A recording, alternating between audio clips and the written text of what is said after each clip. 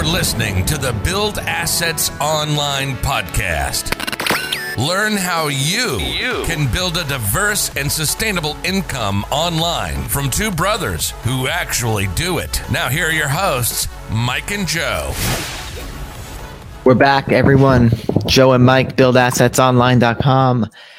Today, we're talking about how you can profit in high-ticket dropshipping, even with the supply chain global crisis. How do you stay on top? Is it now a bad time to start because of this debacle? That's part of our shared reality. We're going to find out today on buildassetsonline.com podcast. Welcome to the show. I'll tell you what, Joe. I got some sunburn right now. It's making me very itchy. So I need calamine lotion. That's disgusting. Well, yeah, I mean, so supply chain. What's going on, Joe? I know you have your finger on the pulse with a lot of these things, all these global trends. My finger is off the pulse lately. I'll tell you where my finger has been. My finger has been all about the Google update, what's going on with that. And on that subject, what I will say is, if you're worried about the supply chain crisis and how it relates to high ticket dropshipping, it always comes back to the same point we always make. I still don't believe there is a better business model to get started with than high ticket dropshipping. Because when it comes to these Google update, like this Google update, I feel, in my opinion, if you just have a site that's relying on organic traffic, this Google update is not it's not about anything. I think it's just like a bug. Like Google is like freaking out. Like AdSense went down. There's heat waves everywhere. I think things are going down at the data centers. You think Google caused the heat waves? No. I think the heat waves have been affecting their operation. Do you think they mess with the DARPA algorithm? Yeah, I mean, I think it goes to show, the supply chains, the global logistics, all this shit is nothing compared to some nerd at Google with his finger on the button. Exactly. That could crash everything for you. And yeah, if we had not diversified our operations and we were totally reliant on SEO, then I mean, I don't know what kind of mental state you would be in. It wouldn't be pretty. Right. But now, I mean, I have people that I'm talking to that, we talk a lot of SEO. They mainly operate in the content site space. Some of them are just done. Like this is the fun, if that's all you have and if that's all you got and stuff like this happens, maybe you get hit, maybe you don't. But at the end of the day, it comes back to claiming your financial freedom first. And that's what high ticket dropshipping provide. And I still think in a much safer way than any other business model online. Because say you're doing FBA, you think you're not going to be impacted by the global supply shortage? In my opinion, probably really one of the better ways to make money in FBA now is probably back to the basics, back to retail arbitrage, back to some sort of arbitrage, because that's what happens in these situations. At least with arbitrage, when you get that product in, number one, that you have it, you're going to the store, whatever it is, like you're picking up the product there. Right. You're getting the supply and you know it's going to sell versus trying to manage your own little supply coming in from overseas. Like you're so outmatched compared to, the Walmarts, the Home Depots friggin' bought their own freight liner. Like a lot of ways that you can't compete as a smaller person. And as high ticket dropshippers, we are not just reliant on one brand, one product type. We are able to kind of have a whole breadth of brands and product types, and they're each going to be in different supply chain scenarios. Some products might be coming from friggin' China. Some may be coming from Taiwan. We're going to get the stream shut down because I said that. Some may be coming from, who knows where, Mexico. And so you are kind of diversified in your supply chain by high ticket dropshipping. So right. That's and the best part is, Mike, is that you're not the one handling these supply chain issues. in the high ticket drop shipping scenario. You know, you have to deal with them and manage them kind of in tandem with the suppliers. But at the end of the day, the suppliers getting the stuff in, that's their problem. Yes, that's true. And listen, we got people piling in here now. Please give a comment. We're taking attendance. Let us know you're in here, and we can get started with the show. Justin makes calamine lotion where he works. So if I ever get poison ivy, I'll call you, Justin. And yeah, please make sure to drop off a whole pallet at Joe's house. You know, when we were younger, they first came out with like the chicken pox vaccine, and I didn't want to get the chicken pox because I knew that like you have to put calamine lotion on it, and so I was just begging our mother like get me this shot because I don't want to get the chicken pox. Yeah, so I mean, basically, Joe has a big aversion to lotion. For people that don't know, so that's yeah. So anyway, I forgot what I was even going to say before I came into the chats here. Matt says, "Sub fellas, you leave leave some questions. We'll get to those after we talk about the supply chain points." Oh, what I was going to say was, you said, Joe, you know, the good thing is that you're not managing the supply chain and you're not having to deal with like those headaches. We sold a store recently for $650,000 and change. Yeah. And we had, Pat Yates from Quiet Light. We sold it through a brokerage. But what people don't know is that we actually had that store signed contract for someone to buy that store for over $600,000 like a year before. And they had to back out because they had their own FBA businesses and they saw all the supply chain issues happening. And basically it freaked them out. It screwed up their whole workload. And again, they ultimately had to back out of that sale because they were handling their own supply chain stuff. And it was too much of a headache with everything going on for them to proceed with the sale. So kind of goes to show. Yeah, I mean, we talk about FBA from time to time and, debate whether it's worth going into it or not. And again, we have to maintain the position. You have to be diversified in what you're doing. I wouldn't do FBA if we didn't already have a high ticket dropshipping site that was, again, allowing us to be diversified in our products, our brands, etc. And, FBA is kind of just a little addition to that. Not that we're going to do that anytime soon, but you get the point. You don't want to be managing one brand. Maybe you have like 6 different product types at most. It's like one of those goes down or, a part, they can't get in a part for 1 or 2 product types. That just slashed your product line by 25%. So you get what I'm saying. Valicia says, hey, Mike and Joe, Sean the Don. What's up, Sean the Don? So why don't we start getting into this, Joe? Because let's start. We know by the time, we get to the 4th point, everyone's going to come in, then we're going to have to reiterate everything all over again. So we might as well just get right into it. All right. So point number 1, this one is kind of obvious, but the rest will be better, is that you need to have your foot in the industry right now. Because let me tell you what happens with supply chain issues. If you are trying to get in the door as a new supplier, like versus as a new dealer, versus someone that's already in, if you're in the industry, the people at the supplier company, you could take dibs of that incoming inventory. So it's really important that you don't delay in doing this. And when you say you make the first outreach to the supplier and they say, no, we're having supply chain issues. We're not accepting new dealers at this point. Okay. You made the first contact. So just call them back later. But you need to start, the sooner you get in with some suppliers, the sooner the better you're going to be in the long run. Yeah.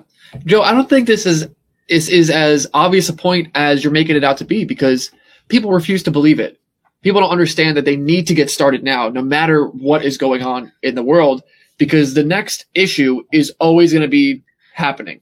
There's always something in the future that's going to be another possible deterrent for you. And you're right.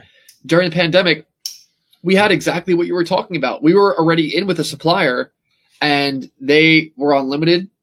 They had limited stock coming in. And so because we were already selling for them, we wound up getting an allocation of that stock. And I know that every dealer did not.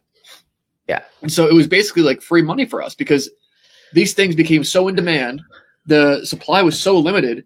It was just a perfect macroeconomic scenario where the supply demand curve was just so screwed up. Ultimately, we got in trouble because I couldn't sell them at map anymore.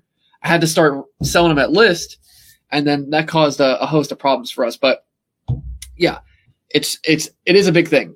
If there's a supplier out there that looks good, you need to contact them now. If you haven't even thought about starting it, you need to think about it now, because all these things that you think are going to hold you back are probably not going to hold you back. The only thing holding you back is yourself. Not to turn it to Tony Robbins, but it's the darn truth. So, all right. So the other thing is, if you have an existing store, maybe it's time to get some more suppliers to offer replacements to when you're out of stock or the one supplier is out of stock. Because what that means is when you have one supplier out of stock, they're not going to be able to supply the rest of their dealers either. So, it's not like you're missing out on anything, but if a customer is interested in that and you have a nice replacement to offer them, maybe at a little bit of a discount, then hey, that's good. And that is why dealers or suppliers want you on as dealers in the first place, so that they don't miss out on sales. And if you're a good dealer for them, this is something that you'll do.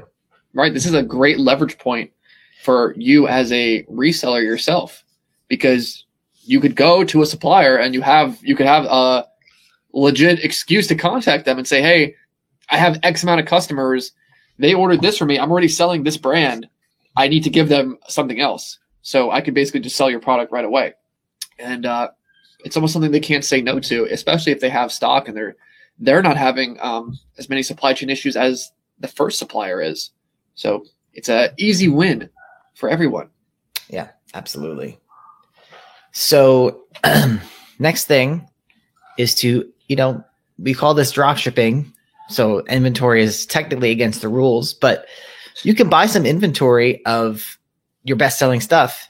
And, if you don't want to take stock of it in your own, in your house or whatever, see if you can negotiate the supplier holding it, but then locking it in as yours. So you kind of just send them a bunch of money ahead of time. Yeah. And if you're going to sell this stuff, or if you've sold it in the past and you sell it consistently, then it's going to get sold. And I think that we had a bit of the first couple times we did this, it's a bit of a mental hurdle, because you're just kind of throwing money out there and it's not automatically coming back like it is when you make an actual sale, because the money is already there. So this is a way to certainly stand out from the competition. Stop drop shipping. Start just temporarily stock some stuff if you know that it sells well. So I guess that leads us into this question here. Take a pause. If supplier said minimum initial order of 5K for any dealer without physical location, should I barter with them or go down my list and swing back for them later on? What would you say? Well, the answer that I would say is one that we just covered, but you did not list. I would, nowadays, for me at least, if a supplier said this, I would instantly be like, all right, cool, sign me up. I'll buy the 5K. Yeah. And they'll just hold it. And now you're going to be one of the only online retailers, most likely, because not everyone's going to do this. They're going to move on to the next supplier. But this is anything that's barrier to entry is good at a certain point. Once you start getting some profits in and you want to reinvest, you want to get more exclusive suppliers, you want to be able to spend more in order to make more. Yeah, I mean, jumping on a barrier to entry opportunity is something that we look for, and I think it's difficult to speak about this particular supplier because we don't know what they are. But again, I think it comes down to your personal risk. Like, are you okay with losing 5K? Yeah. If so, then I would do it. I mean, I would think about the upside here. Yeah. If you have, if you have enough money to where it's, you're not going to lose your house or something, then I feel like it's worth doing. Yeah. Like if, there's a lot of factors there. If you're only going to make, if you had to buy something for $5,000, but at the end of the day, you're only going to make $1,000, then no, it's not worth it. But if you stand to make, 10,000, so the 5,000 profit, then it's probably worth it. If supplier looks good, on paper, on Google, etc., then could be something worth pursuing. So Yeah. Without that, now that's been said, let's keep going here. Where are we at? Take back orders, but in a controlled way if you cannot replace. What does this mean, Joe? Well, you don't want to get in trouble by taking too many back orders. But if you have a good customer management system and the supplier has given you time frames that they're going to have the stuff back in and when they're going to ship it, you could take back orders in a controlled way and manage those. Of course, you want to do this with manual capture as much as you can. The other thing is that don't take all that cash that you're going to be getting in your bank account from these back orders that you're not paying for the products yet. Don't take all that cash and then go invest in MILF coin. Yeah, that's one way to fail. And really the controlled way, the controlled word here is important because I just got off the phone with a student of ours. We were doing a coaching call, and he had a lot of back orders coming in previously in his business, and he was, very on top of it. He didn't go buy a Rolls Royce or anything, but at a certain point, things were supposed to arrive, and supply kept getting pushed back, and he had to decide, like, all right, I can't keep, selling these products in this way because it's just going to become too much to manage, and it could backfire. You don't want to be holding all this cash, and you got to refund it. You lose out on the fees, all that, and so. Yeah, I mean, it's okay to take back orders, certainly, but you don't want to be doing things, number one, that are like, 16 weeks out, 12 weeks out even. Usually 8 weeks. If something is 8 weeks. Joe, can you close your door? Is it already closed? You hear the dog? Yeah, your dog's going crazy. Yeah, it's already closed. I'll just mute the mic when I'm not talking. Yeah. You don't want to be going crazy taking back orders because you can wind up with an inflated bank account. You don't know what is actually coming in, what actually has to go out, and you have potentially dozens and dozens of customers that you need to manage. You need to, if something gets pushed back, you need to contact them, let them know if it's coming in, if it's not coming in. So this is why we recommend trying to offer a replacement if possible. But if not, you need to be careful about this. Don't just look at the bank account and think you're taking it easy because you're not. So. And it's we've done this to a little bit of an extent, but not as much as some other people. Yeah. Not that we haven't taken the money out to go do some crazy stuff, but sometimes we look at the bank account and be like, whoa, wow. And then we realize what was going on. And that's the key, is that we've, been very careful about like taking money out of our business accounts. And, we're always, I don't know if you want to say reinvesting back in the business, but they talk about having dry powder in the crypto world. And, you want to, yeah, so that's what they call it, dry powder. I like that. So you want to have that dry powder there in case something like, what Matt was saying comes along. You got a supplier, they want you to give $5,000. Boom, you can do it. No hesitation. So yeah, just have a very good idea on your accounting. Don't start getting too aggressive on your ads because these sales, they may never come to fruition. You have to refund all of them, and you wasted all that money trying to be super aggressive on these products and these ads, and it could all backfire. So just be careful. Enough said. Reason number 5, start multiple stores. Have a little spelling error here, Joe. We do. I'm looking at that. Someone asked me if you had a hard time spelling today. You know what it is, Mike? I don't know. I don't think you have a hard time spelling. I think you're just moving, a mile a minute. I'm typing too fast. And, H gets lost. Whatever. Who cares? Or it could be on my iPad thing. There's like a few keys that might have a little debris in them, so they require on your iPad. Yeah. How could you have debris on it's an iPad key? It's a screen. No, I have like the folio case. It's got a keyboard. Well, it's quite nice actually, but sometimes debris gets in the keys and I gotta like clean them out. Otherwise you have to press the button harder.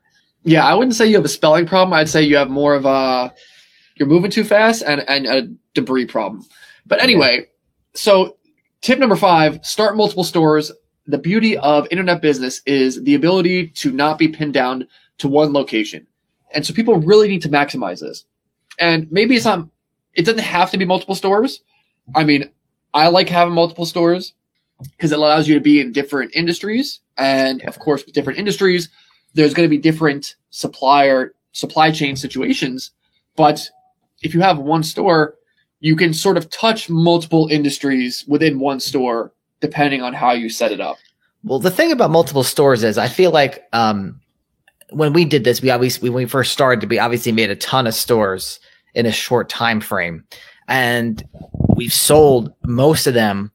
But when it comes to any sort of internet business, I strongly feel, especially when you're first getting started, starting multiple websites is what I would consider a strong foundation, because, you know, it just gives you so much more safety if something goes wrong in one industry or on one website.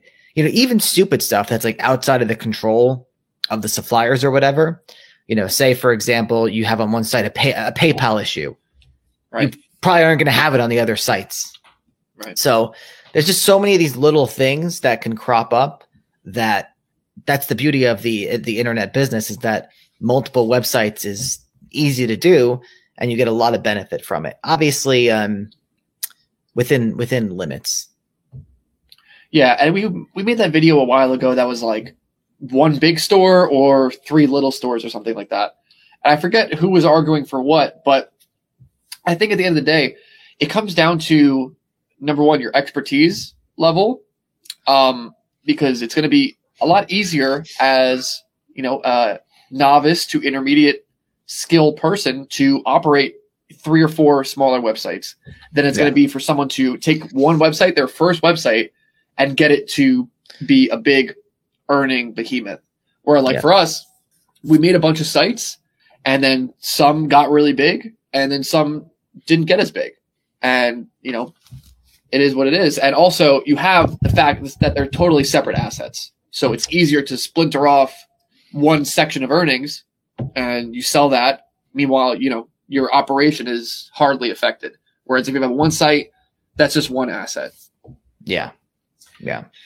You really need to utilize the benefits of online business, because like you said, Joe, I mean, you could, where else, Joe, this month we could start 6 new blog sites, 6 new assets potentially. There's no way it might happen. There's no way you can open up 6, friggin' 7-Elevens in a month. How are you gonna do that? No, you're not starting 6 7-Elevens. 7 7-Elevens. Dude, my tattoo is so itchy. It's just like it's like bubbling up. It's gonna fall off. I need Justin to send that calamine lotion. So we got some pretty poor attendance on this stream today. I thought this would have been on everyone's minds, to be honest with you. But I was wrong. You're a bad mind reader. And so we'll get to the questions, and then everyone will start coming in. So, Dan Z, nothing to sneeze at. This is our new logo right here. Yeah, we got to do something with this. Dan, are you in the LAN group? He must be, because we were just having this conversation. So we were just having that. No, he's not. Oh no, he is. Okay. Yes, Dan. We're gonna make the shirt coming soon. So, do suppliers work with the people who are not from the same country and are from a different country? Well, Valicia, if you're in a different country and you are trying to start a U.S. dropshipping store, which I'm presuming is your question, if you have a U.S.-based LLC, then there's no reason for them to not work with you. Right. As long as you have a U.S.-based LLC and a U.S.-based bank account. They're never going to know if you're a citizen or what you are. Yeah. I think getting into Shopify payments, you might need like some sort of address, but I'm not particularly we haven't gone through this process ourselves, but from what our students have told us, you need some sort of US-based address and bank account and business entity, obviously. Yeah. Maurice, can you speak about how you go about vetting suppliers and how you build a test site to show potential suppliers? Well, we do very little vetting. That's the thing. Is the vetting happens very much after the fact. Yeah. Yeah. The upfront vetting is the crux. Is crux the right word? Upfront vetting is where 90% of people go wrong in online business. They're trying to start a website or trying to start something on Amazon, whatever, and they've never, they haven't made a lot of money online, and they want to start vetting. You're not in a position to vet. You got to just take action, see what falls in your lap, and then vet those opportunities. So, yeah, I mean, as far as building the test site and potential suppliers and all that, I mean, we go into that fully in our course, but we do have a free mini course, buildassetsonline.com/playbook, where you can sign up and see more about that. But not to digress, it's like, I mean, we walk you step by step how to build the website and stuff like that. It's not something we can't answer like fully here. So the point is that you have to just build the website, contact the suppliers, see which ones let you in, and then you vet them. You don't know what their price lists are going to be. You don't know, if the guy's a friggin' idiot and they're going to break everything, they don't pack it right. So those are things that you can never know up front, and you may miss out on opportunities because you decide something's not worth pursuing, or you get your hopes up and you waste energy trying to pursue an opportunity that actually isn't a good opportunity. So that's what I can say about that. Anyway, Matt said, understood. I don't have 5K, but supplier looks promising. Thanks. Well, try and talk them down, I guess. I mean, that's always an option. Yeah. We're just saying the barrier to entry is good. Yeah. Ask if, IOU or something. Yeah. Maybe do 2,500 or 2,000. Hey, I'm in MILF coin. LMAO. Do you guys have tax benefits like paying less taxes, tax breaks? Well, I would say no one really has tax benefits. It's more so like you have your CPA look at your business, apply the tax code to your business, and write off different things and see or structure your business in a way where you pay less taxes due to your corporate structure. Well, can we say, Joe, that it is in our opinion that having a business is by far the best way to take advantage of the tax codes? Yeah, as a W-2 or like a regular citizen, I mean, yeah, there's really no way to get any sort of write-offs or whatever. And here's the other thing too with a business is typically you get to write off like reinvestments you make on your business, depending on what it is. Like, for example, you get to write off advertising, and spending money on advertising helps grow your business. So as a regular employee, it's like you can't take any money, spend it, get the tax write-off, and then have it make more money for you later. Exactly. Yeah. So we get tax benefits by reinvesting back into the business, and by reinvesting back into the business, we get more money. So, and that's kind of the idea of the tax code, right? Is that they want to incentivize businesses to spend more on business, which grows the economy, and as such, they reward you with, they're not going to charge you tax on that money you reinvest. So, yeah. And what I would say is, I'm not going to say anymore because I don't want to say anymore. But having a business, that's all there is to say, really. Having a business is the best possible thing you can do for your taxes. Or you can move to Puerto Rico and get that 4% tax rate like Justin talks about. I thought it was 0% in Puerto Rico. I didn't think they paid any tax. Well, I'm sure maybe you don't have to pay like Social Security and Medicare and stuff. I thought there was no federal income tax in Puerto Rico. But he's saying maybe you pay the 4% to Puerto Rico. Maybe you do. But yeah, that's a big I would be interested, but this heat lately, I don't want to go anywhere. I'm ready to go to Siberia. Siberia. Contacted about 30 suppliers today for my new store by email or dealer form. Got in with 4 already. Should I list these products and start ads ASAP? Even though it's not a ton of products and types, yes. Start. What else brands, is there? What are you going to do? Twiddle your thumbs? At least now when you contact the rest of the suppliers, you're already up and running. Maybe you're going to be making some sales by then. And you say, hey, you better jump on this this wagon right now. The train's picking up speed. So good job, Matt. So that's the name of the game right there. Ricky, as a joke, 2 more Amazon stores. No, Jeff Bezos has enough. I'm not sure I follow the joke. Yeah, I don't really follow that. But appreciate it, Ricky. Felicia, how long does it normally take you guys to rank a website through SEO? Well, it really depends on what you're ranking and the website in general. So I feel that our dropshipping stores rank a little bit easier than a new WordPress site, because by the time you're creating content for a dropshipping store, it's been around a while.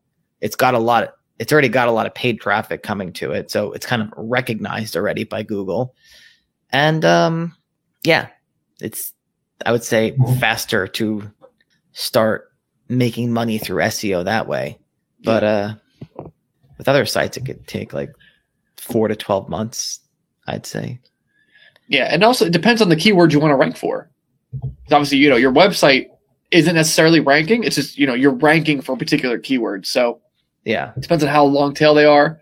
And obviously with dropshipping, you have the ability to go after more long tail keywords, because even if they don't bring you a lot of traffic, the return on ranking for a particular keyword is much higher.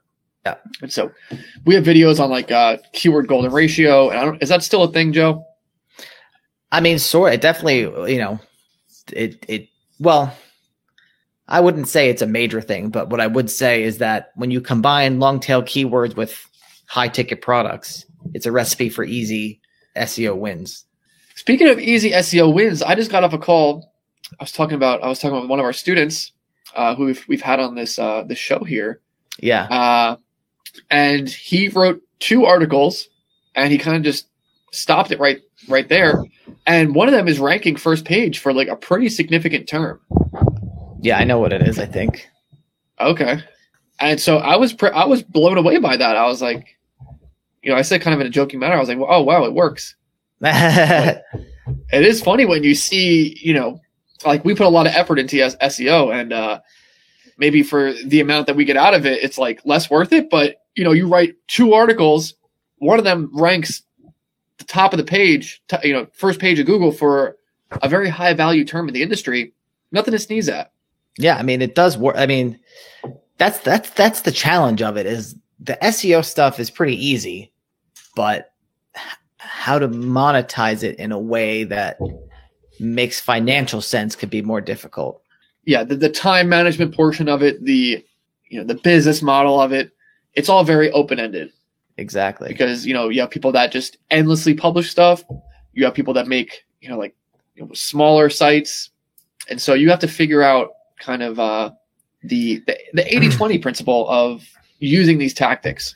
And then you have real businesses. You have so many businesses, yeah. You have real businesses trying to rank their websites. You have people that are doing local lead gen sites trying to rank locally in the map pack. You have local businesses trying to outcompete the lead gen sites. It encompasses so much stuff that, it's all about, you got to find your way. Yeah. SEO, blogging, those are just tools. Indeed. You can't be the thing is you can't just be running around with a hammer trying to, apply it everywhere, right? You have to figure out where it best works for you. And I mean, I think we've really pioneered using it for high ticket dropshipping. And that's kind of, that out of all the things we've done with SEO, applying it to high ticket dropshipping has been extremely effective in terms of just getting the rankings. And it's been extremely effective in terms of the returns. So applying it to Kindle was pretty good too, but applying it to Kindle was good. Yes. I wouldn't say it brought in as much raw return, but the way that it diversified the asset and brought in more traffic and helped the sales multiple made it all worth it. So that's that. So I'd say we could wrap it up here. It's a bit of a shorter one, bit of a smaller group, but that's okay. Not everything is going to be a slam dunk. Oh, and that's what you got to realize about your suppliers. Yeah, not all suppliers are slam dunks. Some are going to suck. Some are going to be really good. But sometimes it might be you that sucks. Maybe the supplier wasn't bad. Maybe you just didn't know how to run ads. And this is certainly true for myself. It took us many years sometimes to see oh, the supplier, we can actually get a lot of sales with them. One last question here, it seems. Joe, how do you attribute sales to SEO articles, if at all, assuming Google Analytics? Yeah, well, we don't spend that much time on this, but oftentimes, so when you look at in Shopify, you can kind of look at the history of the customer where they first landed on your website, and so we'll look at that sometimes, kind of just one off. Google Analytics provides some insight, but I mean, at the end of the day, I guess having verification that they're coming, because then sometimes they don't come from anywhere. Sometimes they just hit the homepage and order. So where did they come from there? But yeah, just I guess seeing the customer history, the conversion details is what it's called. Right.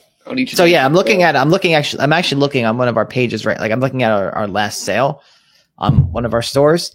And so they visited the store from an organic search on Google. The first page they hit was a collection page organically. And then they converted after a visit from a Google shopping ad. Yeah. So, I mean, I don't know how analytics quantifies that order, to be honest with you. Right. Yeah, it's more mental attribution that we do than anything. And because it's just such a high ROI that it's who gives a shit? Yeah. If it brought us 4 sales, 6 sales, whatever it is, that article's up, it's ranking, it's doing something, whether it is just a touch point for a customer, whether it's, a customer goes right there and then they buy, or, it's just a supporting article a customer may read along their journey. It is playing some role. So.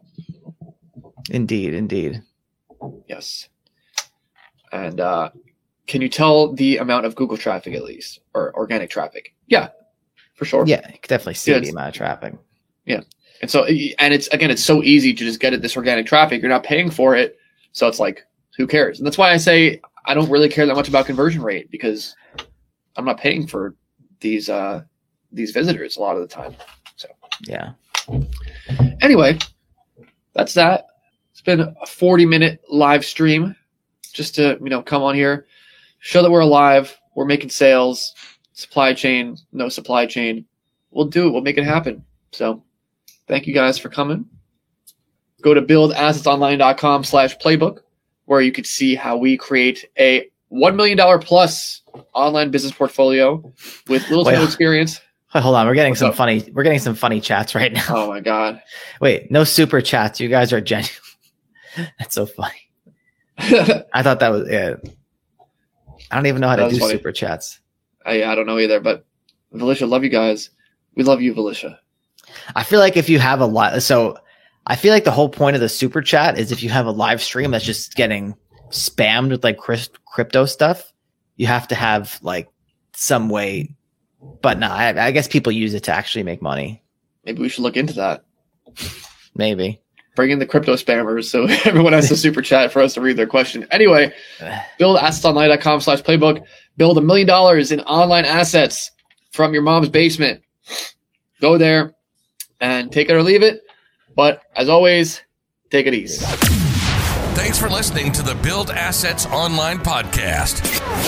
If you've enjoyed the show, don't forget, subscribe, share, and leave us a rating on whatever platform you might be listening from. And if you're ready to learn how to build your own online business portfolio, start now by visiting buildassetsonline.com/playbook. We'll see you in the next episode.